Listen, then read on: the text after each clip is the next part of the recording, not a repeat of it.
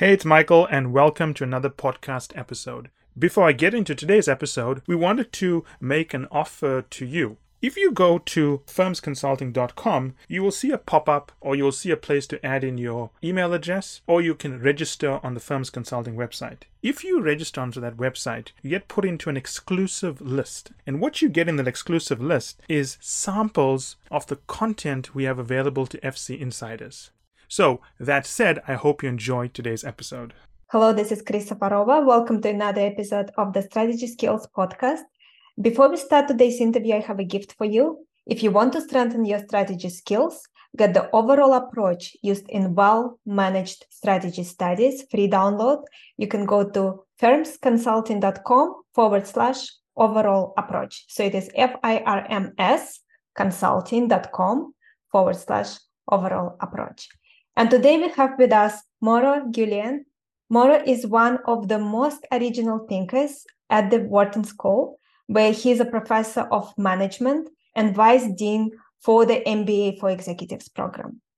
And Mauro is an expert on global market trends. He is a sought-after speaker and consultant. Mauro, so great to have you with us today. Well, thank you so much for inviting me, Chris.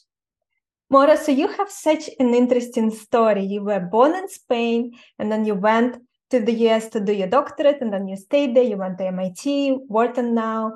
Maybe you could share with us briefly your story and how you ended up becoming a futurist on top of all your other responsibilities that you have. Yeah, thank you for asking that question. So I was born and raised in Spain. I attended school and university in Spain. And I was eager, to go abroad. At the time, Spain was not such an open country as it is today. Very few Spaniards actually left the country. But I knew that it would be enriching to have a foreign experience. So I came to the United States. As you said, I did my PhD, and then I got a good job at MIT, and I stayed. And then 4 years later, after I got married, my wife moved to Philadelphia. So then I moved to Wharton. And I've been at Wharton now for 25 years, except for 2 years that I was at Cambridge, University of Cambridge in the UK, where I was the dean of the business school. But now I'm at Wharton, and I'm a professor and a vice dean. And essentially what motivates me in terms of becoming a futurist is that what fascinates me is how can we use data? How can we use evidence to try to anticipate what the future might bring? Because it's obviously very important to be prepared for the future. So I find it fascinating to think about these issues. That is such an interesting journey, and exciting to see what is ahead as well. So when it comes to being successful as a leader in an organization, there's of course demand for analytical skills, but also social skills like ability to communicate, work in teams. There's also demand for emotional intelligence. What skills do you think will become the most important 10 years from now for someone to be a successful leader within a large organization? Well, I think social skills are becoming more important than technical skills. And I say that because now with AI and other technology tools, the technical information, the technical knowledge you can get. But the social skills, how you relate to other people, how do you manage, how do you lead a team, those are harder to get. And I think the world of business and the world of work is essentially evolving towards social skills more so than technical skills. And a part of your job right now is to prepare students for some jobs that don't yet exist. New categories of jobs will emerge. How do you go about it as a school and you personally? Well, it's very difficult, of course. And that's the trouble with educational institutions of all sorts, that you cannot be training or educating students for the jobs of today because those people are going to be, working for a long period of time. So you really have to make some bets as to what you think is going to grow. So, for example, at the Wharton School, we have made a very big bet on both social skills and analytics. So not so much the ability to invent new ways of analyzing data, but rather how do you become very good at asking the right quantitative questions and, of course, answering them with available methods. So we're emphasizing those two things. But it's obviously very difficult to anticipate the future. In my own classes, what I do is I always challenge the students to tell me what they think is going to happen next, regarding the topic that we're discussing that day of class. So it's obviously very difficult to predict the future. You make a lot of mistakes. but we can't help it. It's just like with the weather. I mean, we want to know whether it's going to rain tomorrow or not. So we engage in prediction, and sometimes the predictions are not accurate, but we have to live with that. It is a challenging thing that you are doing. And your students are lucky that you're thinking about it, because not every educator actually thinks about it and takes it seriously. In working with so many students and seeing how they go into the world and great things they do, I wonder what you noticed is the most important quality or skill that usually predicts someone's success. I think it's by far asking the right questions. Because once you have asked the right question, there are methods, there are theories to guide you in terms of getting a solution. But in the midst of so much uncertainty, in the midst of so much complexity in the world, it's very difficult to ask the right question. And, this always reminds me of what Pablo Picasso, the painter, said in the 1960s. He said, computers are useless. They can only give you answers, right? So really the hard thing is to ask the right questions. And by the way, that's what a leader in an organization, that's what an executive in an organization always has to do, ask the right questions. What would you recommend someone to do to become better at asking questions, to know what questions to ask? I think, the name of the game today in the world, in organizations, in markets, is to connect the dots. You have to be able to connect the dots because there are so many things going on and everything is interconnected with everything else.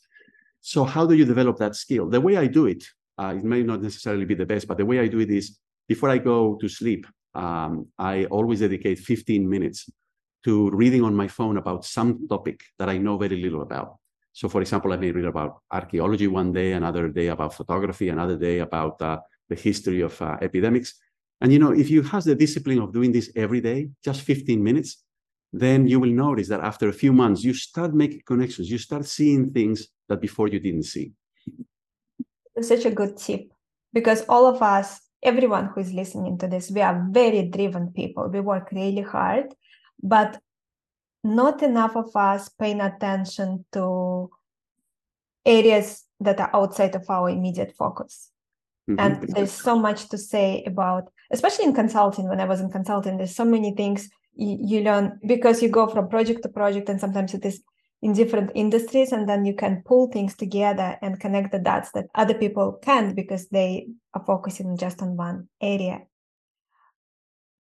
Building on what we were discussing in terms of students preparing for jobs that don't yet exist, I wonder, what is your opinion on what do you feel is the core problem right now with modern business education at the graduate level? Well, I think the big challenge is whether business schools at the graduate level for masters, for example, MBAs, we can remain relevant.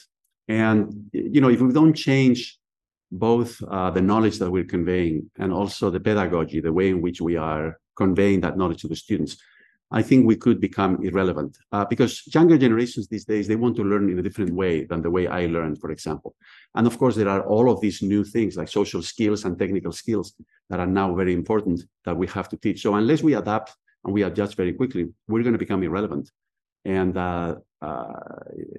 it is a tall order because sometimes it's very difficult to ask faculty to change the way they do things or the way they teach or what they teach because they've been doing it for so long.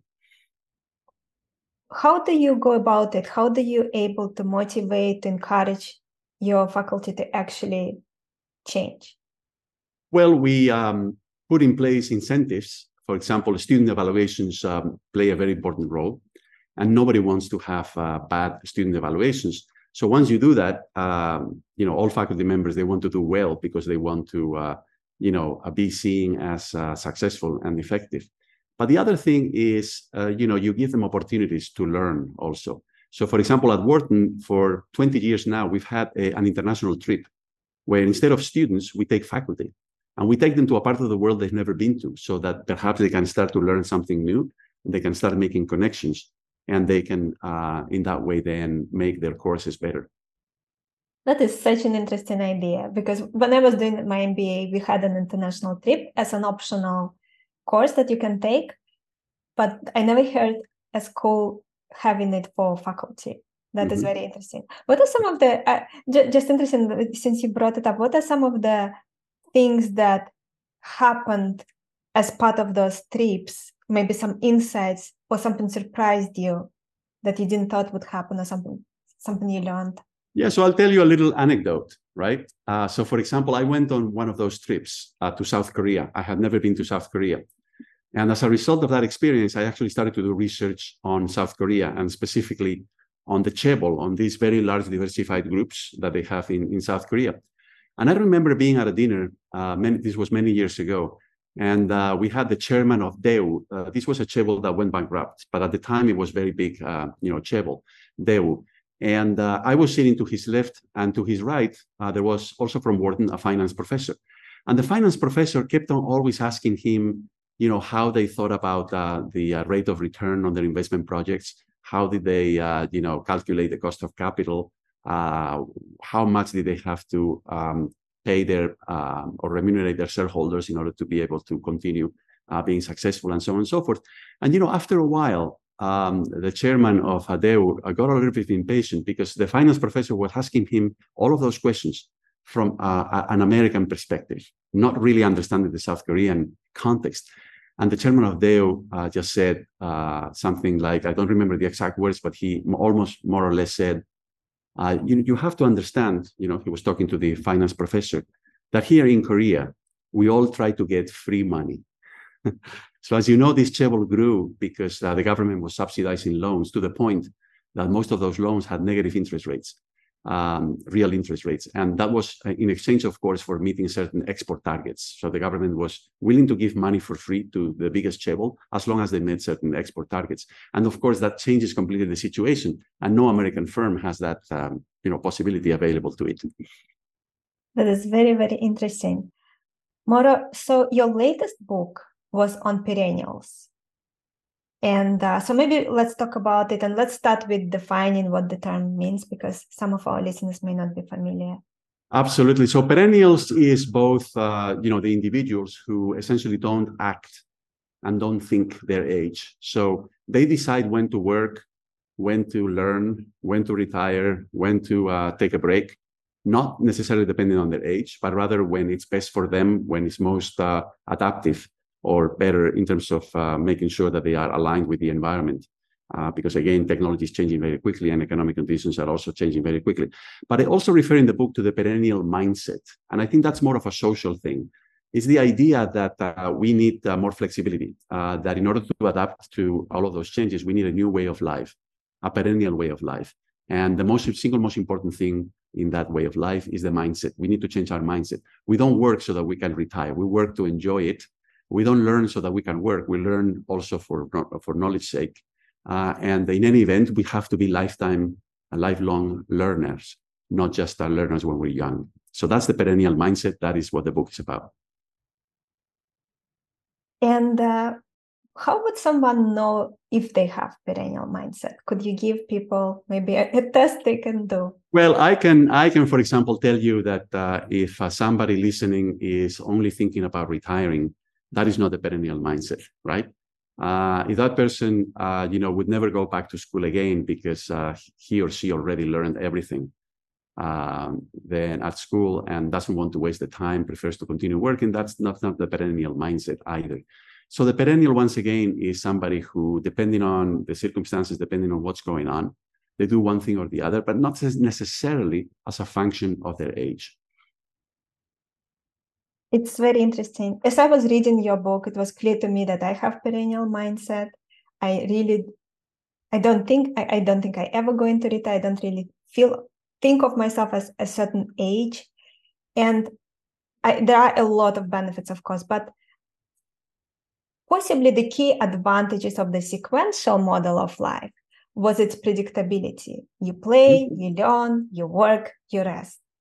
What do you think are some of the major challenges for people with perennial mindset? Well, look, the perennial mindset is something that is emerging now. Still very few people are doing that. Still very few organizations or companies are buying into it. But the older model, the sequential model of life, started 120 years ago when we introduced universal schooling and we introduced pensions. And therefore, then life became separated into 4 different stages. First, we would play, then we would learn, then we would work, and finally, we would retire. And it was a way of living our lives that was very efficient and very good for men. But quite frankly, it didn't really work for women, right? Not at all. And we need to change it. We need more of a perennial mindset precisely for that reason, for example, to help women out. But we also need it because, you see, there's a lot of people here in the United States. I estimate in the book that about 60 million people, one way or another, they fail to make the transition from one stage to the next. For example, we have high school dropouts, or we have teenage mothers. And all of those people, they suffer quite a bit because they cannot keep pace with the sequential model of life. And they get sidelined by the economy. They get jobs that are not as good, and so on and so forth. So we also need to change the system for them. We need to engage. We need to embrace the perennial mindset for the benefit of women, for the benefit of teenage mothers, for the benefit of high school dropouts, for the benefit for everybody who essentially fell behind. Fertility has declined, and in many countries, women have far fewer than 2 children over their lifetime on average. And of course, it's fallen short of population replacement. How does this impact the move toward perennial mindset? Well, look, the decline in fertility has been driven by many reasons. One of them is that people have moved from the countryside to the city. Another one, of course, is that we have contraceptive methods. Values and cultural expectations have changed. And most importantly, women now have, in many countries around the world, very good educational opportunities, and therefore then they can have good jobs and have good careers. And so women used to have, on average, in many parts of the world, their first child when they were 16 or 17. But now today in the United States, for example, they have their first child when they're 29. So obviously they have fewer children. So that is what has been going on with fertility. Now, the other problem, of course, is that many women who want to pursue a career and who have a good job, they are reluctant to have children because they know that they're going to be penalized in terms of promotions or in terms of pay if they have children. So they postpone it, and they don't have the number that they would like to have. So we need to change the sequential model of life. We need to introduce more flexibility into the system also, so that we can reverse this trend towards lower fertility, so that we can give women not just the opportunity to work, but also the opportunity to have the family life that they would like to have. That's also the perennial mindset. Another thing that is happening is, of course, increasing human lifespan, health spans. And it has been happening for some time now. And what makes now the critical moment to begin pivoting towards a post-generational society because of that? Well, because we have gotten to the point at which some people are going to be living more years in retirement than working. So especially in Europe, like in France, where people retire on average very early at age 62 or 63. So they could be spending, on average 35 years in retirement. And that would be perhaps more than the number of years that they have worked. So there's several problems with that. The first problem is that it's unsustainable because state pensions just don't have enough money, right, to pay retirees a pension for such a long period of time. But secondly, because there are many problems associated with retirement. Retirement has been oversold. And we shouldn't think that is nirvana, that is the promised land, that is the kind of thing that we should aspire to. People do get bored in retirement. They get disconnected from the social life. And it's always nice to be able to be active and to contribute and to make some money on the side, of course. So I think the single most important thing that we need to do right now regarding decisions that we make when we approach age 50, age 60, age 70, is that we still have a long time to live. And most of those years, at least 2/3 of them, will be in good health. That's the other thing, right? So in other words, that today a 70-year-old is in much better physical and mental shape than a 70-year-old, 20 or 30 years ago, which means that the lifestyle can be completely different. So all of these changes essentially require us to approach our life in a different way. And of course, this is where lifelong learning also comes in. If you're going to retire, but then you still have a lot of years to live and you have energy and you can do great work, if you stop learning, it's not going to be a pleasant experience and so much value will not be created. Oh, absolutely. Absolutely. Lifelong learning is important, I think, for 2 reasons. I mean, the first one is that as human beings, we are learners, and we should give ourselves as many possible opportunities that are out there to learn. But the second one is that a lot of things are changing in the world. The economy is changing, technology is changing. And, from one day to the next, maybe your line of work, maybe your occupation becomes obsolete. and you need to acquire new skills. This is now going to happen not just with manual skills, it's also going to happen with cognitive skills because of AI. So in other words, lifelong learning should be like something that everybody does. And that would introduce a further element of flexibility. I think that contributes also to the perennial way of life and to the perennial mindset. Lifelong learning is actually really, really important in this context. Mauro, and as we are talking about lifelong learning, how do you feel people should be thinking about AI? Well, AI is a technology that is making a lot of progress, and I think we're only seeing the beginnings of how this is going to be changing the world. In many ways, it's going to be a big benefit for humanity. We're going to have self-driving cars.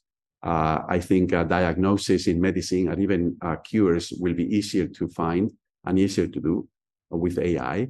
I think AI also in education has a big future. So AI is going to bring many benefits to humanity. But at the same time, it's also going to change the nature of jobs. And it's also going to produce a situation in which maybe we don't need as many people working in a certain occupation, and we need more people in other occupations. So it's going to require then, in other words, for people to change, to adjust, maybe to even switch careers. And so I think we need to, as I said before, become more flexible, more adaptive, because AI is really a technology that is going to be truly revolutionary. So would you say your advice would be for people to learn, instead of being afraid of how it will replace someone's job, to think about how I can level up my output, level up the value that I create using Absolutely. I think what people need to do is to assume that maybe they won't work their entire lives in the same occupation or in the same kind of job, that maybe they'll switch careers. So once again, we go back to the flexibility idea. In other words, what people need to do is plan for changing in the future. They need to change. They need to reinvent themselves. That is the only possible response to all of these transformations that we're seeing around us. We need to change. We need to adapt. And this is actually another very crucial skill that everyone needs, leaders need, your students need. Everyone needs the ability to reinvent oneself. It's really, really important. And, some people may get lucky and they may be able to do during their entire lives, one thing. But I think most of us will need to change. We will need to shift. We will need to adjust to new situations. What advice would you give to someone who is not good at adapting to change? Well, obviously that there are ways to acquire those skills. There are programs, not just offered by business schools, there are also online programs, which are some of them free, where they help you develop those kinds of leadership skills and psychological skills, so that don't fear change, don't fear flexibility. Because a lot of people feel very comfortable doing what they're doing one day after the other.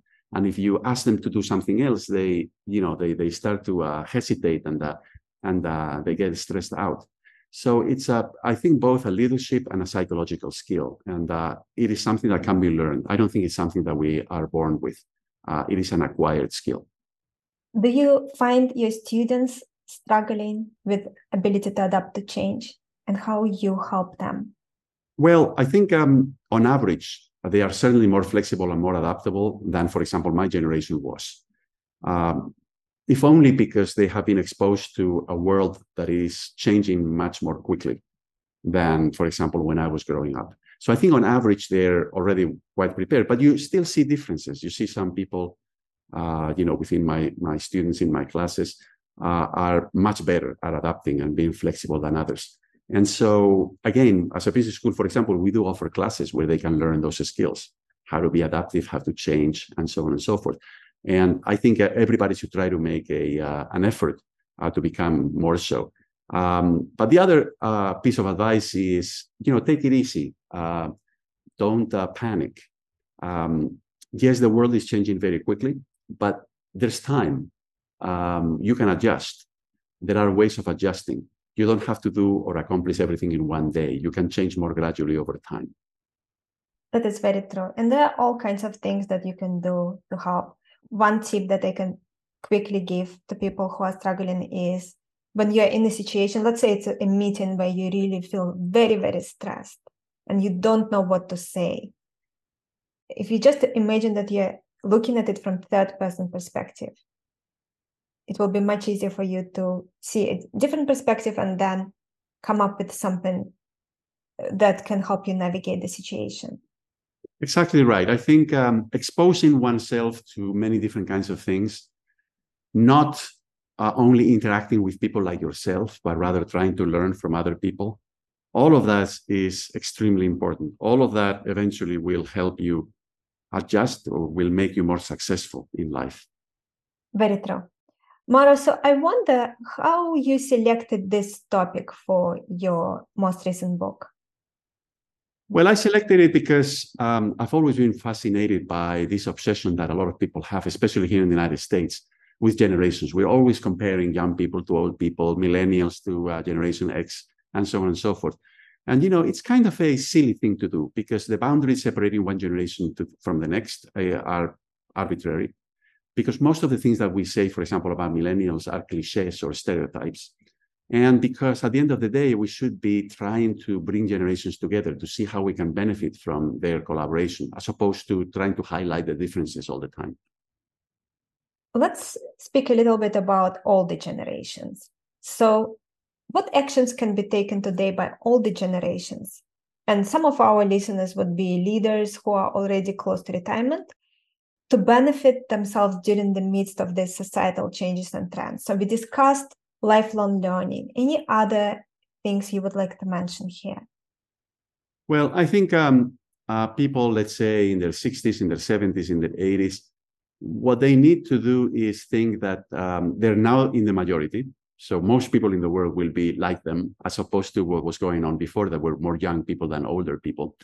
And therefore, they have more power and more influence. But that they should be focused on essentially living the last 20, 30, 40 years of their lives in an active way, with an active lifestyle, that they should continue to be learners, and that they shouldn't disconnect themselves from their social connections. I think those are the things that I would tell them. We are also seeing friction between older and younger generations on a political, economic, and societal level. How does a perennial mindset decrease that friction, or can help decrease that friction? Well, once again, if we abandon the sequential model of life and we embrace the perennial mindset, I think we will see much progress in terms of intergenerational understanding. Because what I'm proposing is that we have multiple generations at work, that we have teams at work that are diverse by age, because we know from research that they're more productive and more creative. That we have people in their 60s, 70s still working, maybe in a flexible way, but still engaged and making contributions to society and the economy. I think, yes, the problems that create those frictions are very clear, right? Younger people pay more taxes, but they don't get benefits like healthcare or pensions, but at some point in the future, they will. So if they also work in terms of, procuring collaboration between generations, that eventually, at some time in the future, will also benefit them. So I think we just need to change our mindset about this. So the idea of categorizing people into generations is just a little bit silly, and it's not a good idea. It generates more frictions and more tensions. So we need to overcome that and instead focus on the collaborations, the potential for collaboration. Mauro, and for our listeners who mostly managing teams within large organizations, what would you tell them why they need to pay attention to this topic and why they need to care about this topic and how they can implement some of the things that you're sharing with them today? Well, I think, the most important thing is to experiment. So you're never going to get anything right in life the first time around, or very few people do. So experiment with new things. Try to learn about other things. Try to, as I said earlier, try to read about things that you know very little about. Try to interact with people who are not like yourself, so that you can gain entry into new social circles and access new information. Always try to explore. Try to experiment. That's what I would tell people. So let's say someone has a team of 50 people. Mm-hmm. Let's say they're managing this team with an organization. What can they do on Monday morning differently? Well, what I think they should do is first think about the composition of the team. Is it diverse enough by age, by other characteristics, so that you really obtain all of those advantages in terms of productivity and creativity? That's the first thing they should do, or whether they should bring in new people into the team. Secondly is they should, once they have that diversity in place, they should look for ways in which they can leverage that diversity to be more creative, to be more productive. So try to, utilize everybody's skills in the right way. And of course, for all of that, whoever is the team leader must play a very important role in all of that. The other thing I would tell them is don't make any assumptions. So always re-examine the assumptions that you're making when you're thinking about a problem. And by all means, try to collaborate as members of the team. It's really can be a win-win. How do you think they can cultivate this perennial mindset within their team? Well, I think the perennial mindset is all about, as I just said, thinking and acting in a way that is not necessarily your age. So don't feel constrained by age. Don't think that because you're of a certain age, you can no longer work or you can no longer learn. Don't think that if you're too young, then there's certain jobs that are not available to you. Today, we see CEOs, we see people with very important jobs who haven't even turned 30, right? So especially in the tech sector. So I think the single most important thing is to change our mindset about the role that age plays in our lives. And that we are not constrained by age. We have been thinking for too long about age as a constraint, as something that tells us what to do and what not to do. And I think it should be nearly irrelevant. Of course, there are certain things that we cannot do at certain ages, but for the most part, it's something that shouldn't be relevant. And in terms of practical steps, I'm trying to get some practical tips so that people who walk away after listening to this session can actually think, okay, I can implement this and this and this to improve the way my team functions. Yeah, so once again, what I would say is explore, experiment, talk to people about how is it that you can reinvent yourself. Think or assume that certainly you will have to reinvent yourself several times during your lifetime. So don't be obsessed by what you're doing now. Try to change, try to adapt, and think that life is very long and is getting longer. And also your health is going to enable you to live many years at full speed. So you're going to be able to maintain your lifestyle if you take care of yourself for a very long period of time, because everybody is living longer and living more years healthier. So all of those things should make us reflect from the time we are, let's say, age 20, as to how we want to organize our life, and always be ready to embrace the unexpected, something that happens in the world that maybe gives you new opportunities. That's the way I would put it. Mauro, and as you were working on this book, were there any other areas related to perennial mindset which you still want to explore? You feel that I'm not fully understanding it yet, or I still want to dig in and try to fully grasp it? Well, I think there's been a lot of discussion about a number of things and regarding this perennial mindset. And I think in the world, and I think we need to focus so much more on some of them. As we were talking about earlier, this is not just so that the people who are already successful become even more successful. I also am proposing in the book that we change the way we live our lives, and that organizations and companies change their ways, because there are so many people who are left behind. So I was referring earlier to high school dropouts or to teenage mothers. We could also talk about substance abusers. We would talk about foster care children. So we need to enable those people. Together, there are about 60 million here in the United States who are living right now and having that situation in life. So we need to help them overcome those constraints, those problems that they had at some point in their lives. That's another reason, right? It's not just making the successful even more successful. I also want to help those people who, for whatever reason, took the wrong turn in life, or they were plainly unlucky, to help them, get ahead.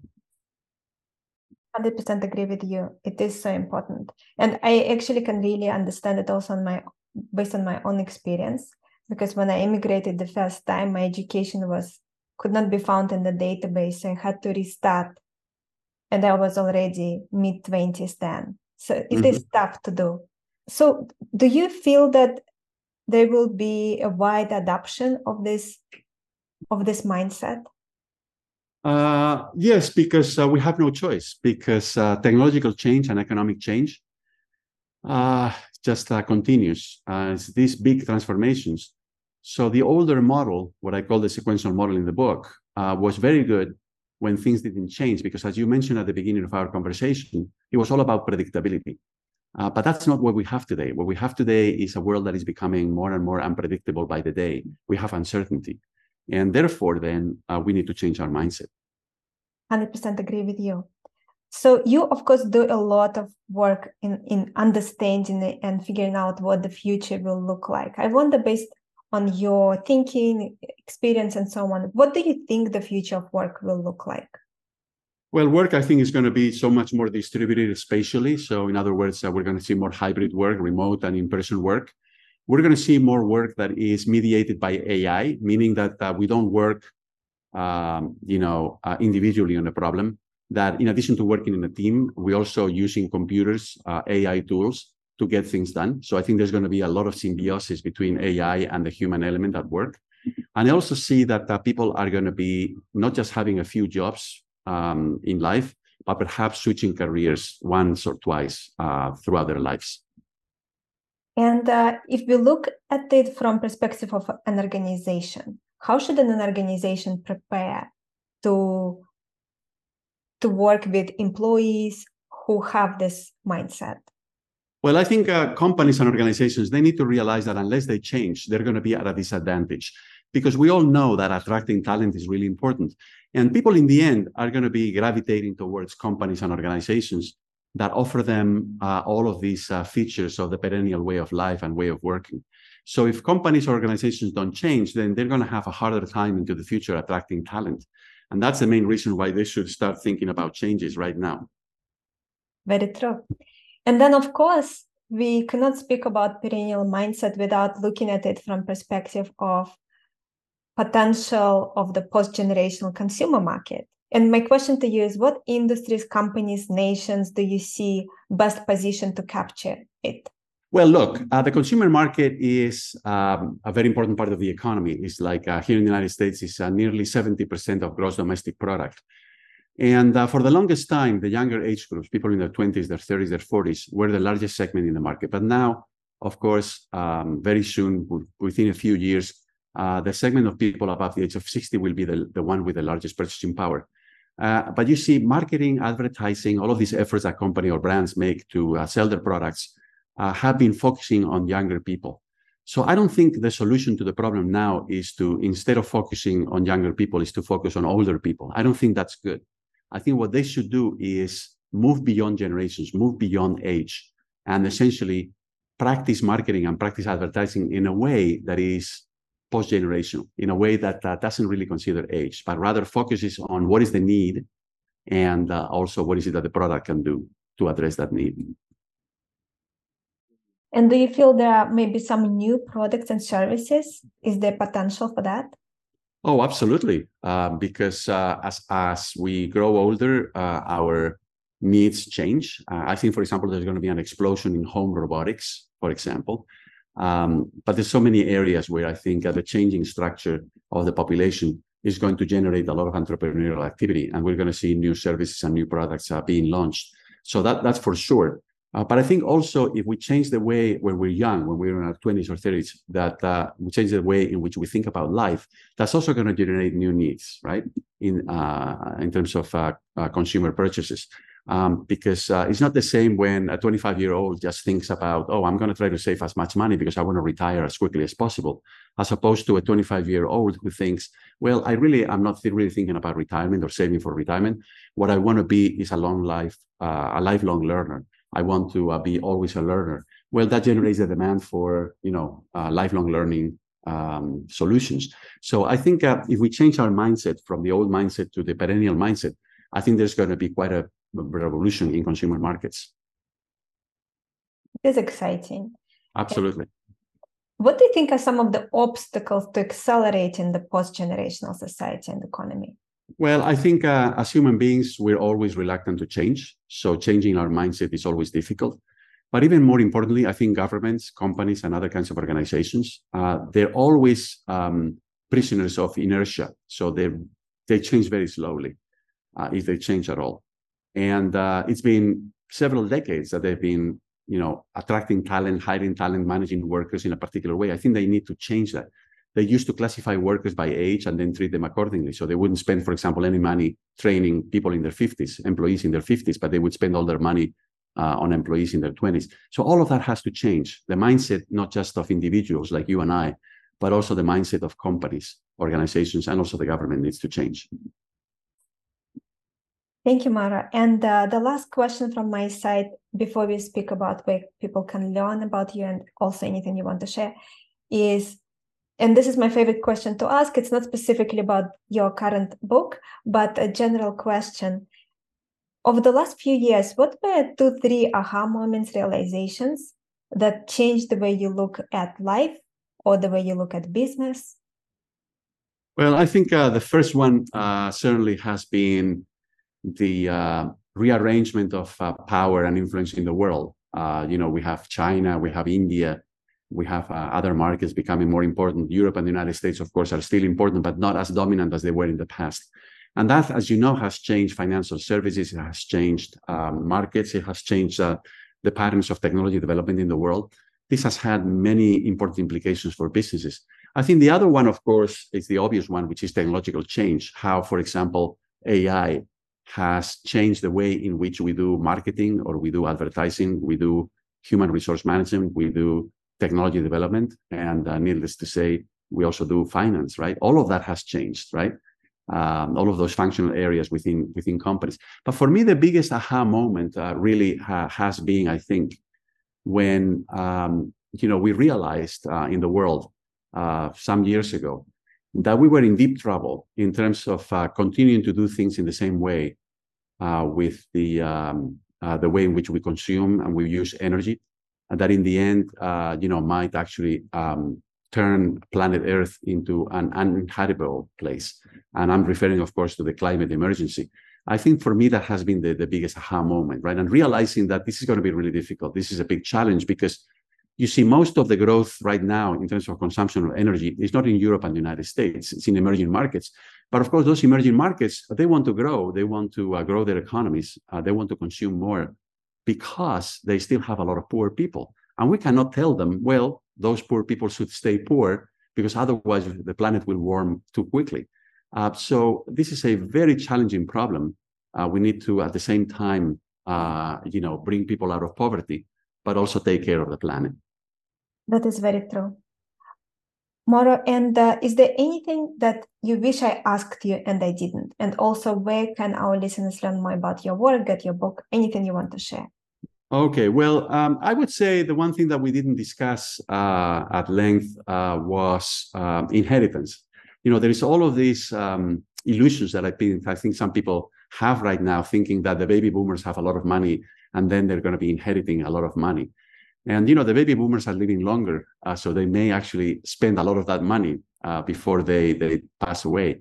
But not only that, there's also the possibility that inheritance will skip one generation. So instead of the children being the heirs, it might be the grandchildren. So that's a topic that we haven't discussed, but it also speaks to very interesting intergenerational dynamics that are unfolding right now in many parts of the world. And if people want to keep on having this conversation, if they want to learn more about these topics, of course, there's the book, which will be published in late August. But they can also find me on LinkedIn. And I always respond to people if they send me a message on LinkedIn. So they should connect with me on LinkedIn, and then we can take the conversation further over there. Thank you, Mauro. Thank you so much for taking this time to share with us your thoughts, your work. And for everyone listening today, our guest today again has been Mauro Guillén. Check out Mauro's new book. It's called The Perennials, The Megatrends Creating a Post-Generational Society. And if you want to strengthen your strategy skills, get the overall approach used in well-managed strategy studies, free download, go to firmsconsulting.com/overall approach. Take care, everyone. Looking forward to speak to you very soon. Bye. And that's it for today's episode. I hope you enjoyed it as much as I enjoyed doing the episode. Finally, I want you to remember that the only way to get access to our special offers, the only way to get our special pricing, and the only way to get samples of our content is to join the list on firmsconsulting.com. It's the only way also to get access to our unique advanced content that we make available to insiders. So if you want to get a sneak peek of things, test it out, see what's in there, this is the place to go. And finally, I want to thank you again for making us one of the largest podcast channels around the world for careers and for the 2 million downloads and counting.